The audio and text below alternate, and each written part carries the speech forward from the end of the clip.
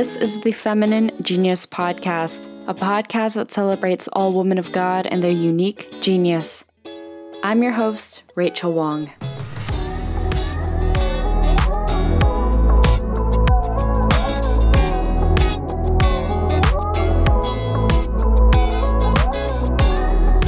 Nicole Caruso has always had a love for style, art, and media. The intersection of her background working in the fashion industry, along with her vocation of motherhood, challenged her perceptions of beauty and what it means to be worthy. And this led her to start Worthy of Wearing, a movement that reminds women of their God-given worth that goes beyond productivity and output. In this episode, Nicole and I talk about her experiences working in fashion, how God brought together her love for her faith and fashion, and how Worthy of Wearing came to be.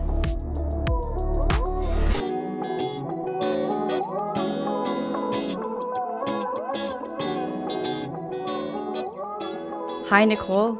Hi, Rachel. How are you?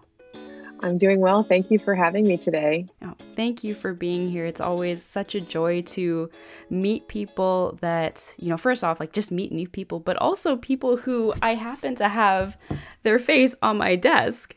And and for those who are listening along, because obviously you can't see, I just held up a copy of Nicole's book, Worthy of Wearing. There is a beautiful photo of her on the cover, and that's what we're here to talk about is Worthy of Wearing, the whole movement around that, but of course also just diving into your own personal feminine genius and the ways in which you really are inspiring so many women out there to really dig deep and embrace their own. So as you probably might guess, it's a huge thing of mine, so I'm just so grateful for you and for your time today. Thank you. The Holy Spirit definitely inspired the way of connecting the message of Worthy of Wearing to the feminine genius. I'm sure we'll get more deeply into that today. Mm-hmm.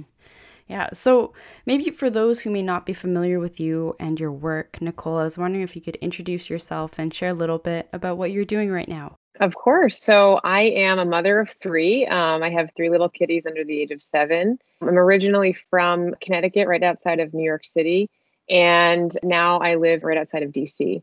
Professionally, I was a makeup artist, both freelance and working for different beauty brands. I've worked as a beauty editor, and I've worked in the fashion industry in New York City. And style was always something I was attracted to as a child. My parents actually met while working in the garment industry in New York in the 80s. Amazing. So it was just always part of our family culture to, dress for the occasion, to talk about it, to enjoy, getting dressed and getting dressed up as a family to go places and things like that. So I think the language of style was just part of my youth. But as I grew older, I knew I've always been one that loves photography and film and design and art and writing. And so I was always attracted to work in the fashion industry because to me it was like this culmination of all the things that I loved. And I really did get the insider look at what it's like.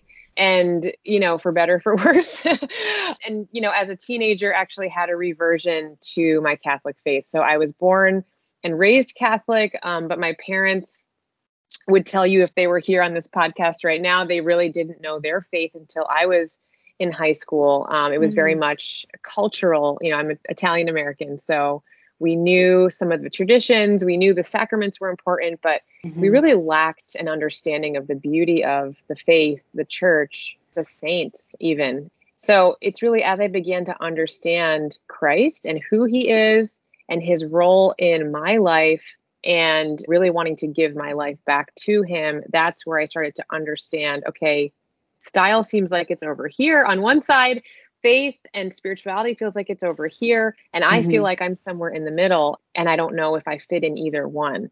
So really Worthy of Wearing, I think was like 20 years in the making of just living out my life and trying to understand my place and my mission that God had for me.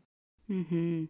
And it's so beautiful that you mention the role of Christ in your life. And I find it to be almost like a God wink moment, just because I was at Mass this morning and the homily was exactly that, like how we need to understand Jesus, not just as Jesus, because of course, like he is Jesus, but also Jesus Christ, recognizing that he has power in our lives as liberator, as savior, how he's able to, and I think you allude to this, really bring together two worlds, and they don't need to be mutually exclusive, but just the fact that they, like in a Venn diagram, you as Nicole are that center that brings together your love for fashion and all the other things that you were mentioning, but also your faith.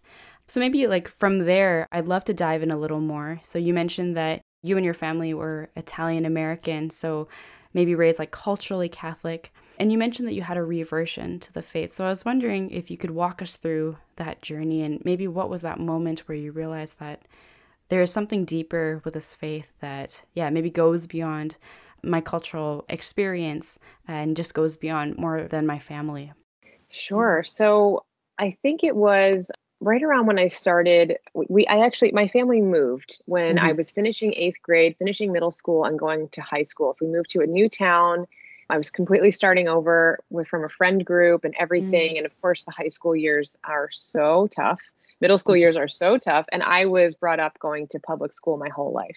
So we moved to this new town, and the high school, my class had 400 people in it. So the high school itself was massive. I was just like this little, little old me walking around this huge campus with all these people, and very secular. And we joined the parish in our new town, and there was a nun there. Her name was Sister Joan.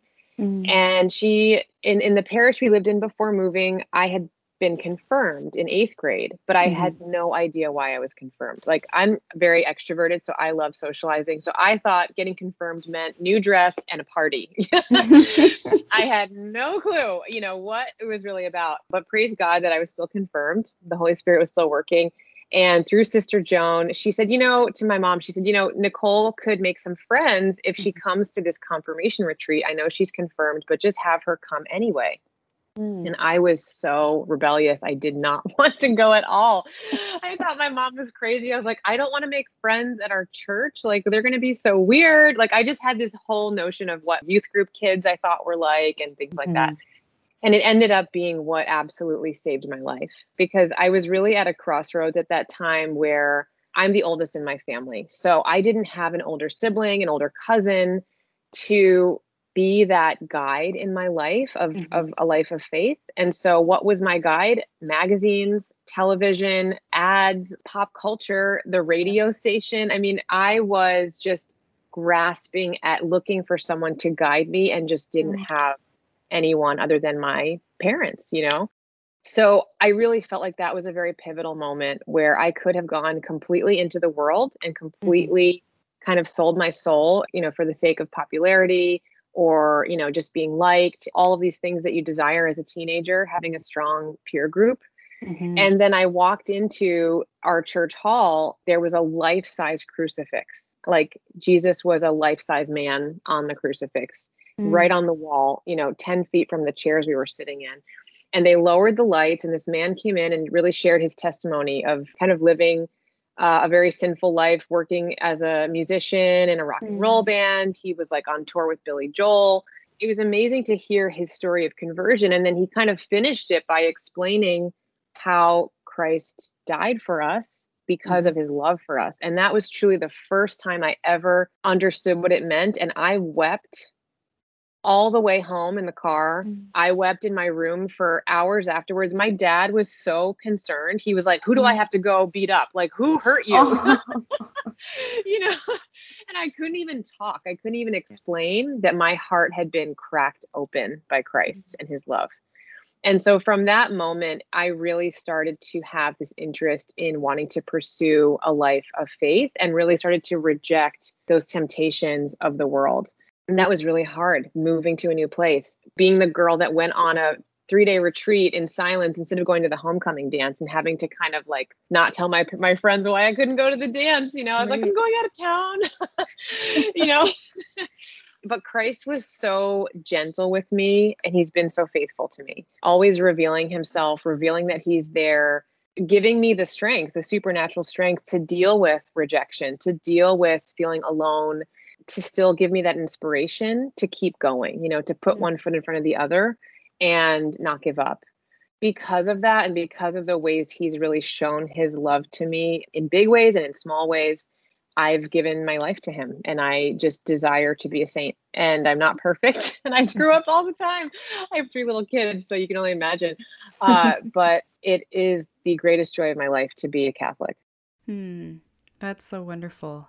And yeah, what a profound moments, right? Like to see, first off, yeah, like a life-size crucifix. Many times they're usually like pretty far away, like hanging on the church. You don't really get up close. But there is something arresting about seeing that. And then, like you said, hearing other testimonies, other people's intimate stories of how God has come into their life.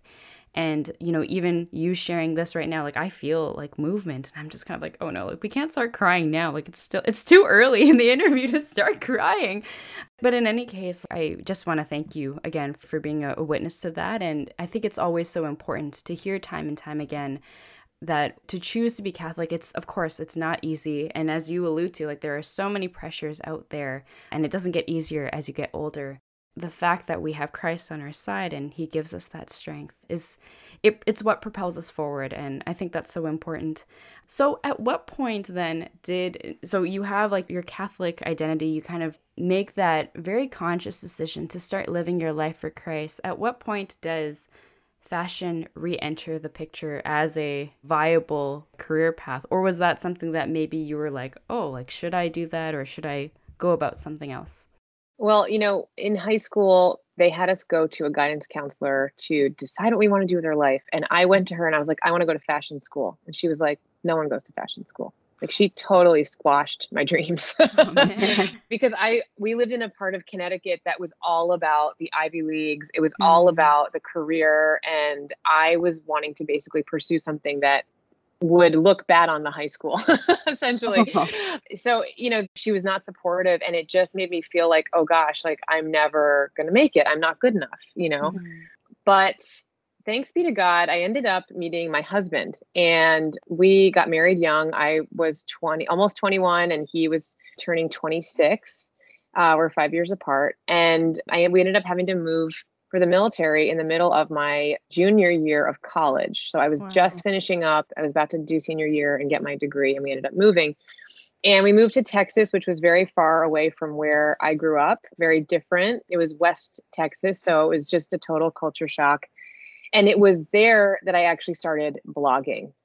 And my husband said to me, when we're done with this military assignment, I really want you to be able to do your dream. Like, I want you to have that chance. So we actually moved to Manhattan after that. And I got an internship basically from a friend of a friend of a friend who knew there was a need and said, hey, why don't you interview for this? So my first internship was with an American designer right in the middle of a garment district in New York. And it was such an amazing experience.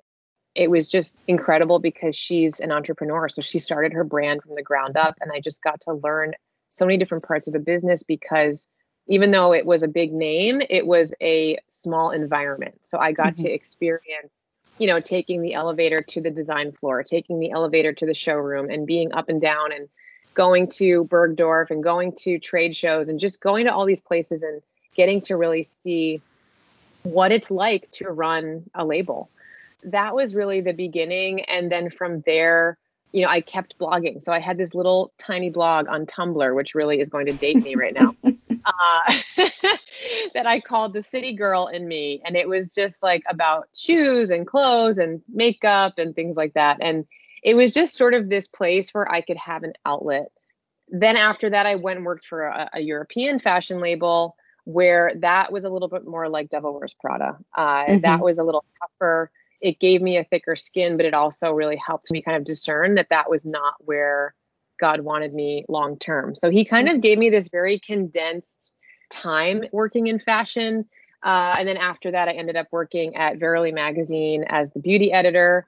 And that was just such a beautiful gift because I got to sort of take all of this worldliness of working in fashion and then sort of focus it in a way that was really encouraging women to feel beautiful and feel worthy right where they are, rather than what I really believe the fashion industry does, which is create this very narrow view of what femininity is, what a woman should Mm. look like, using Photoshop, all these things. Barely was the first magazine to not Photoshop models, to use Mm. women who weren't super, super, super thin or have one sort of look. And it really celebrated the different faces of beauty. Mm-hmm. I love that. Like, diversity is a word that I use often. I'm incredibly fond of, just because, like, as with fashion, there are so many diverse expressions of Catholic femininity. And I love what you said there about how God was able to give you that very, like, condensed timeline to really discern and see, first off, like, for you to kind of actualize your dream in real time, but also for him to show you, kind of like take you to that mountaintop and just be like, but wait, there's more.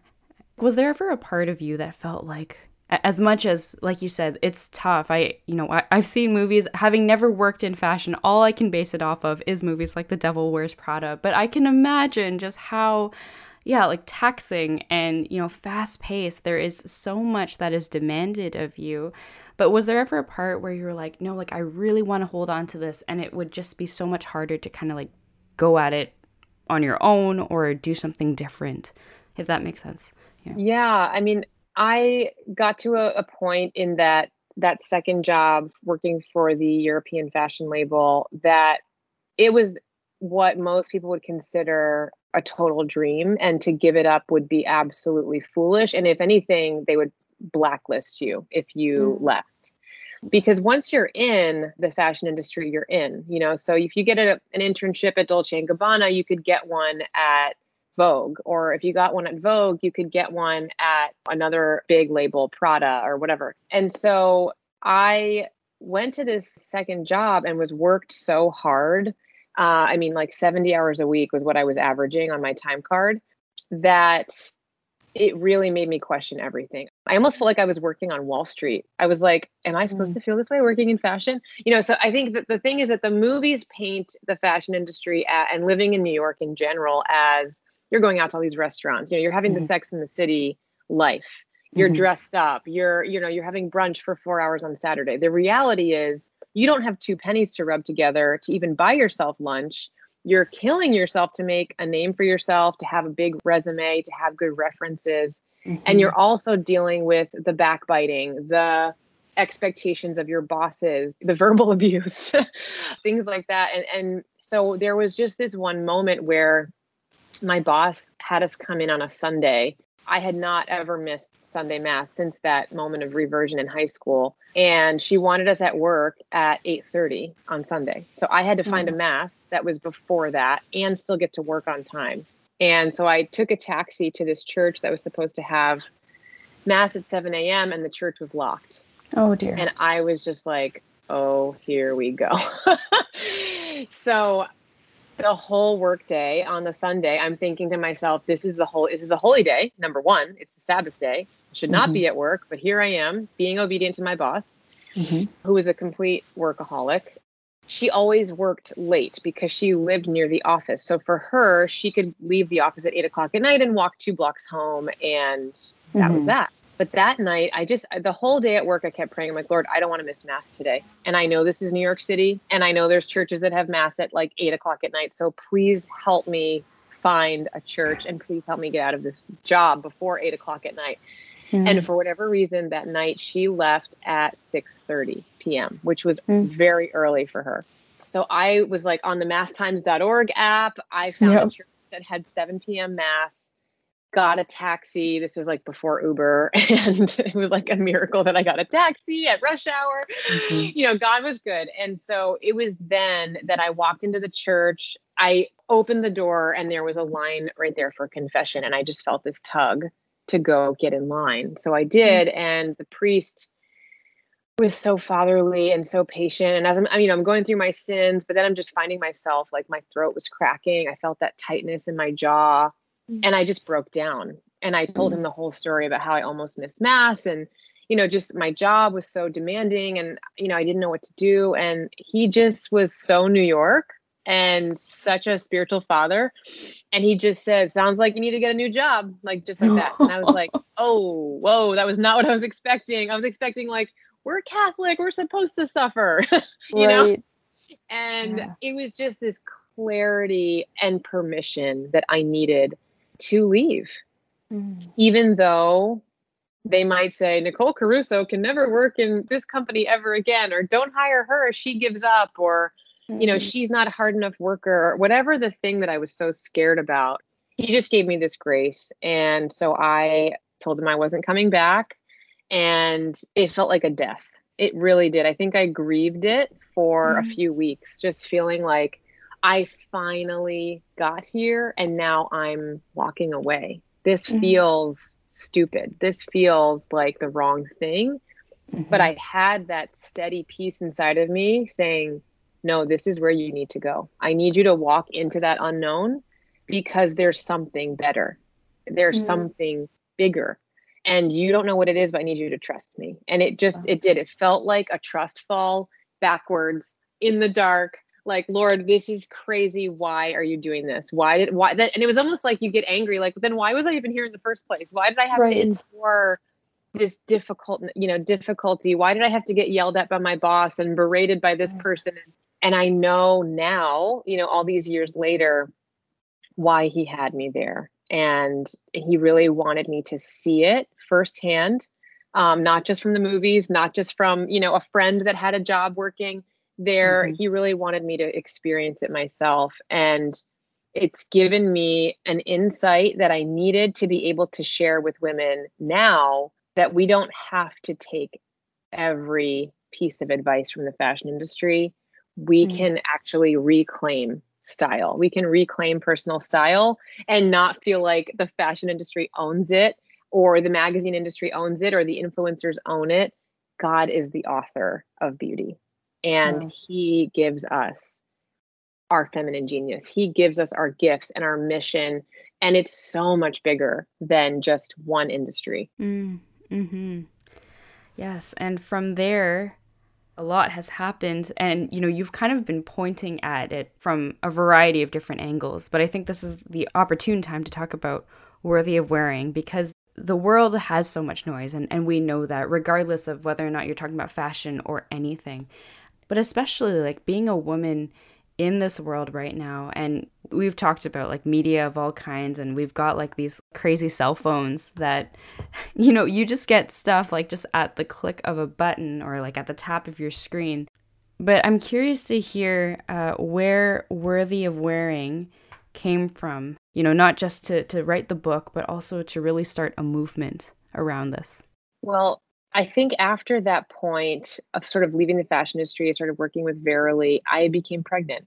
And Mm. it was like the greatest joy of my life. And it felt like my life finally made sense, because I was a married woman. I didn't have any children. We had trouble conceiving. And then I had this baby. And Wow. my daughter just came into our life and really showed me unconditional love. Like, we think we know what unconditional love is from friends, family, parents. Then you have your own child and they put that little baby on your chest and you're like, "Oh my gosh, this is what unconditional love is." It totally rocked my world.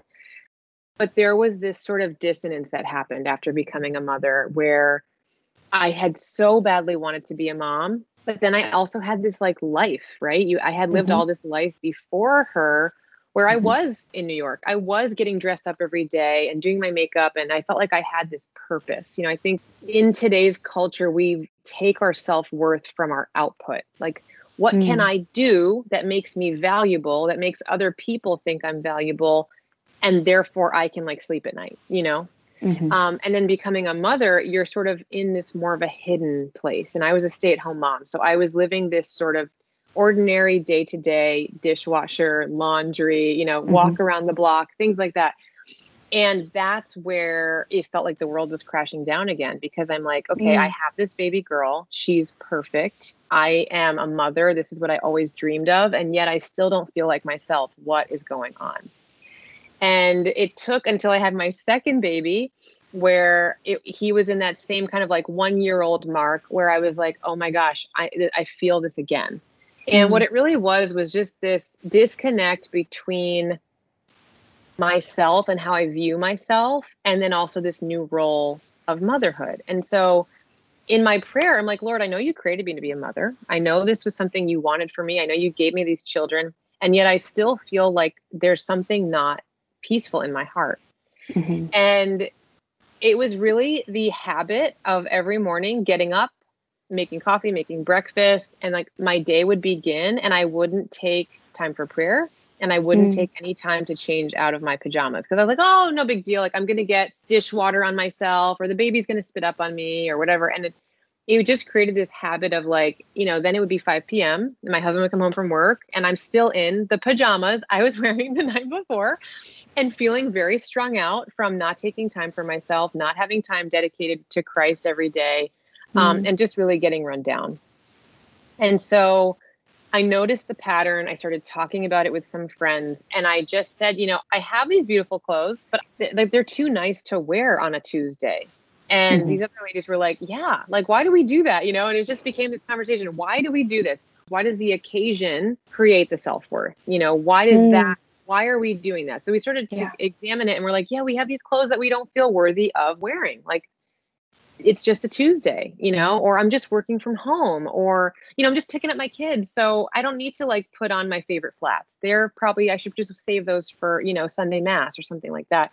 And so seeing that other women were dealing with it, I really started to identify it as sort of a block. It was like, there was something in our mindset that was saying, no, not you, not today, not that beautiful top. You're going to get it dirty. You're going to ruin it. And don't waste a beautiful outfit on an ordinary day, And so I started to kind of block that out and say, you know what?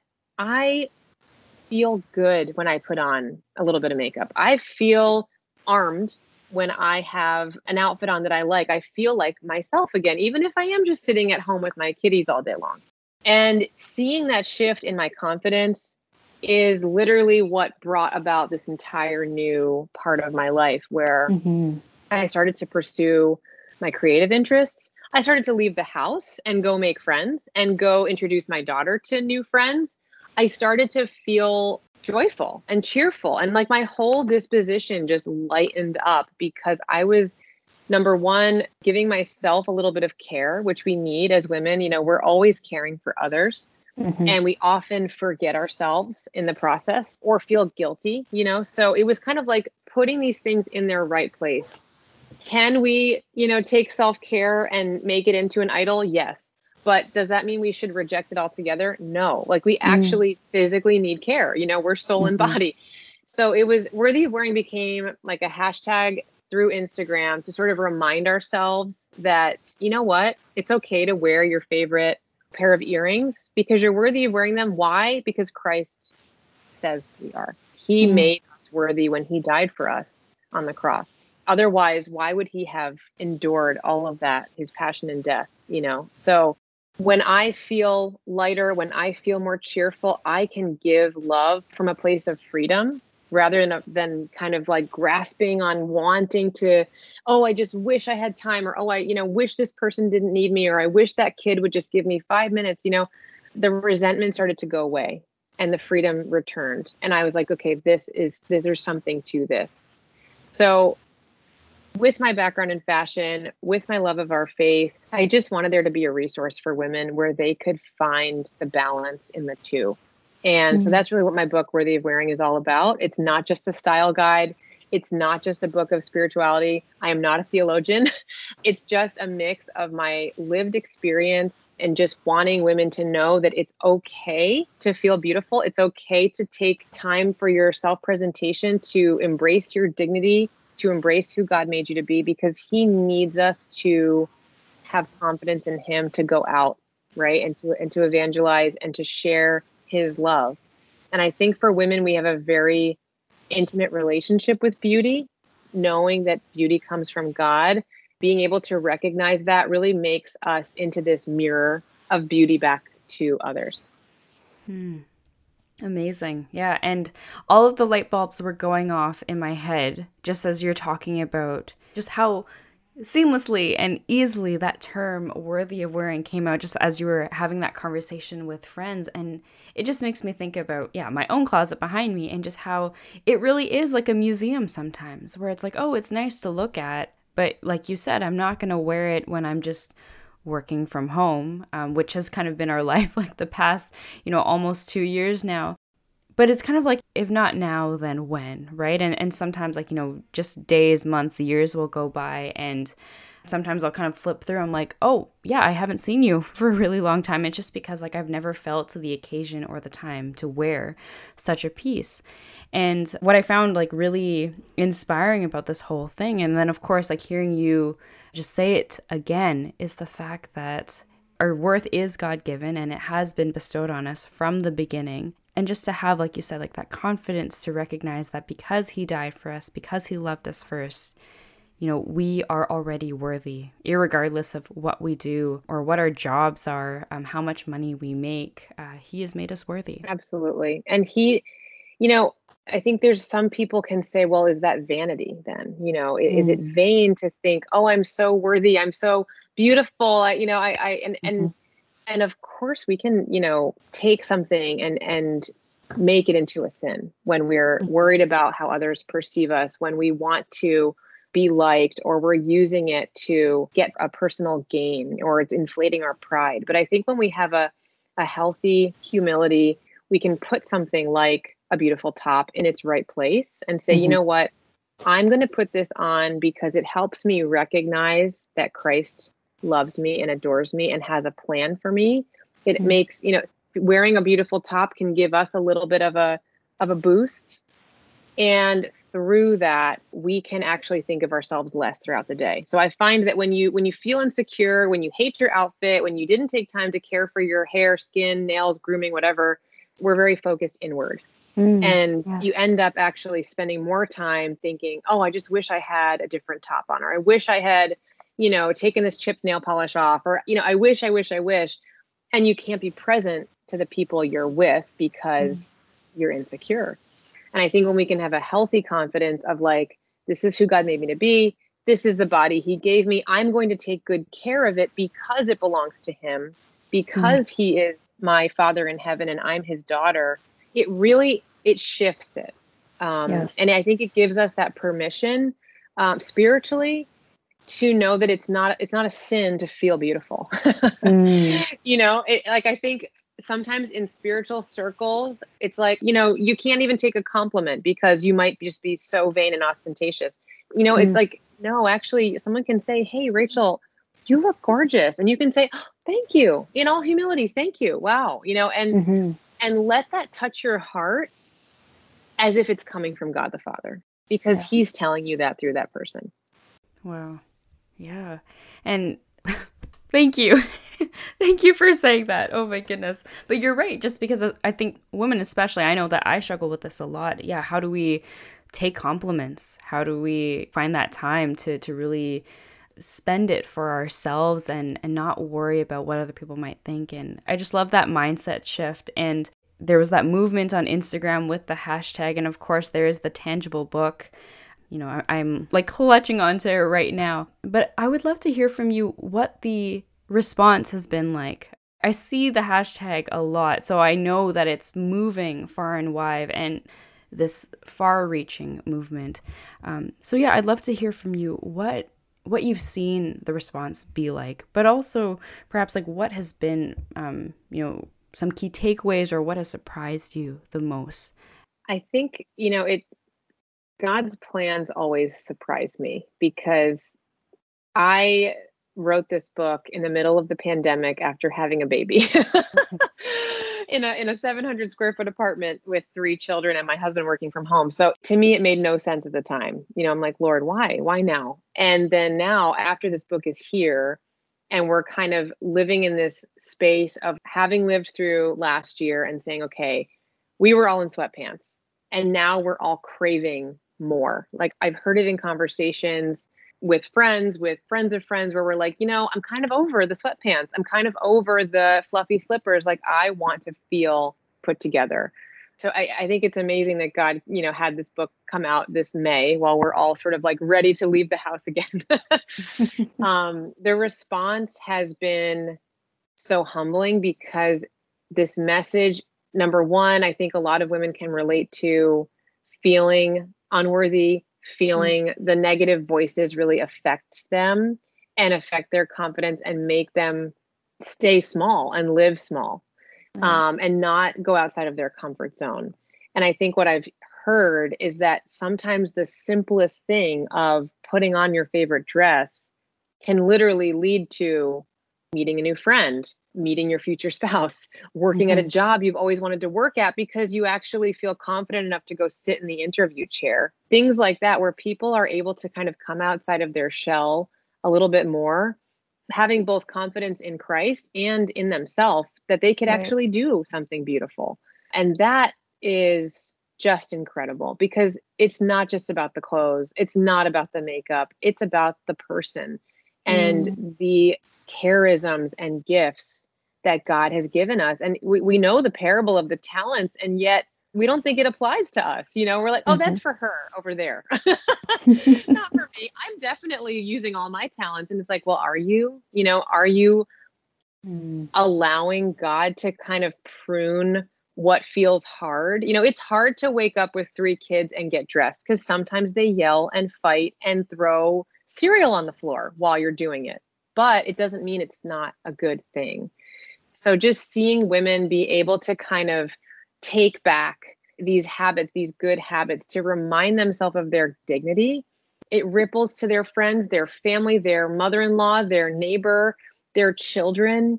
And it's going to be what teaches dignity and theology of the body to little people, so that as they grow and the future generations come, their worth in Christ won't be a question. It won't be like, oh, do I need to get an A on this test to be a good child or to be loved by my parents? It's like, no, you already are loved. You already are cared for. What you wear truly doesn't matter, but can you use something material as a way to see Christ's beauty in your life? Of course. So I think worthy of wearing is, it can be applied to anything. I've actually had someone say, I started using my grandmother's china, on Sundays because I was saving it.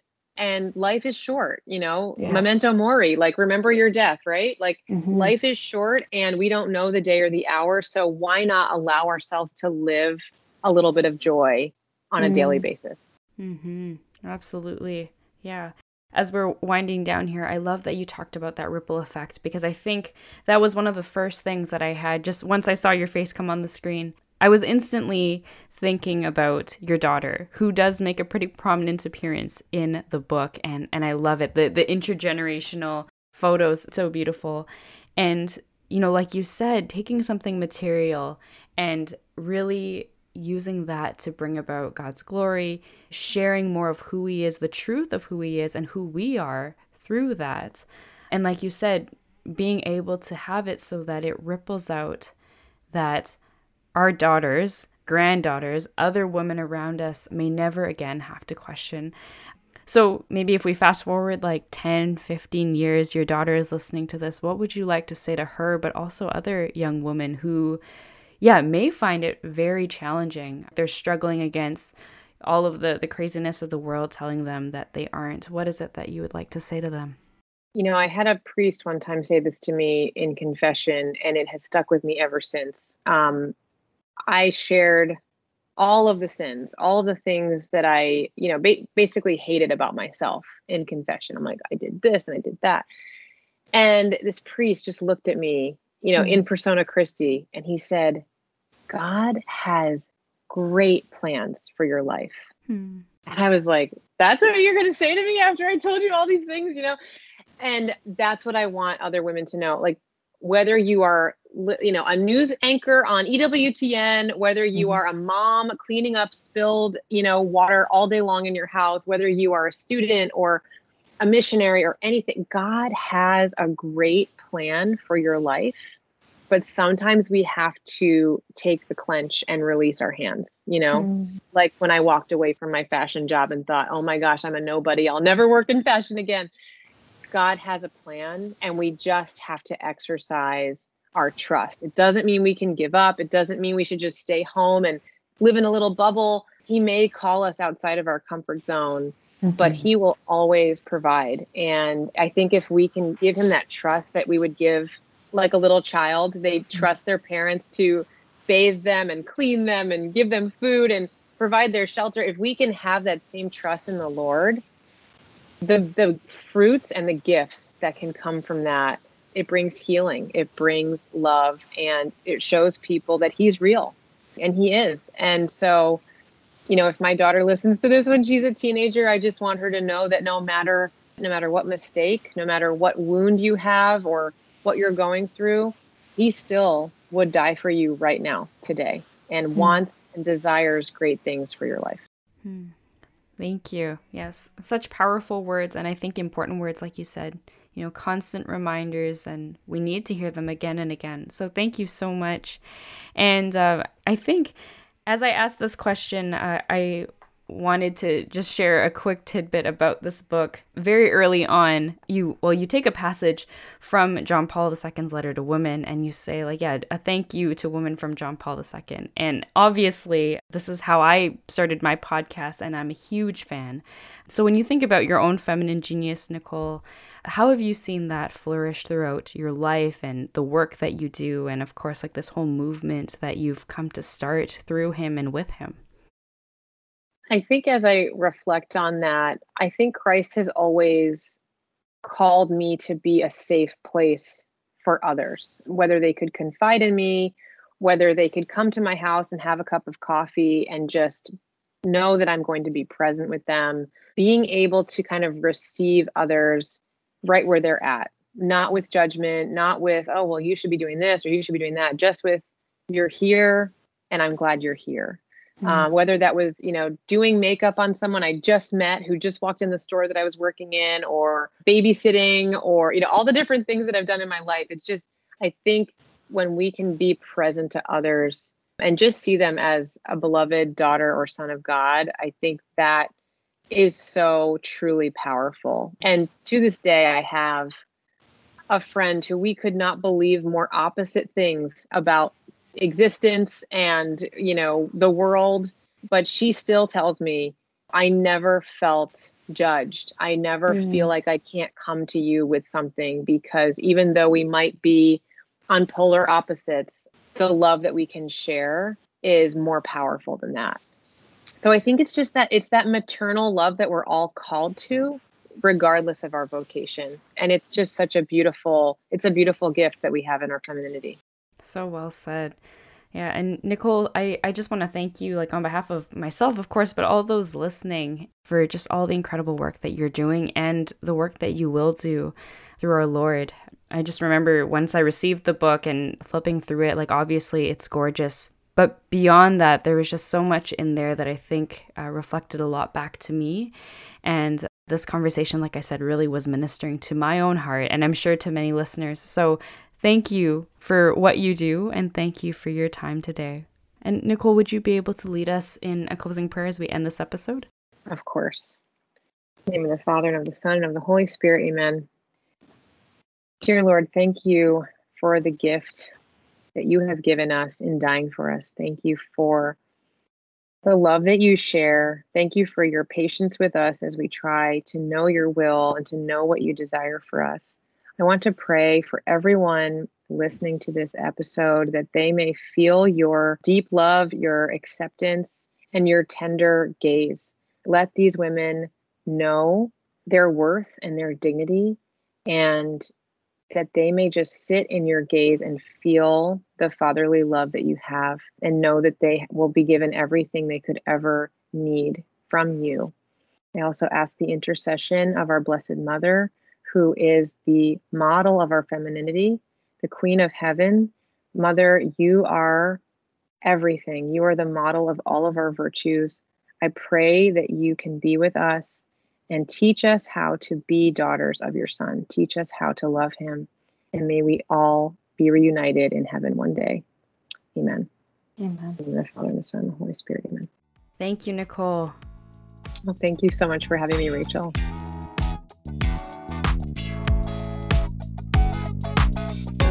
Thank you to Nicole Caruso for joining me on the Feminine Genius podcast.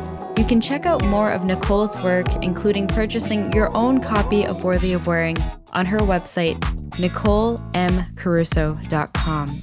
You can also follow Nicole on Instagram at NMCaruso. I've left links to these in the episode description for you to check out.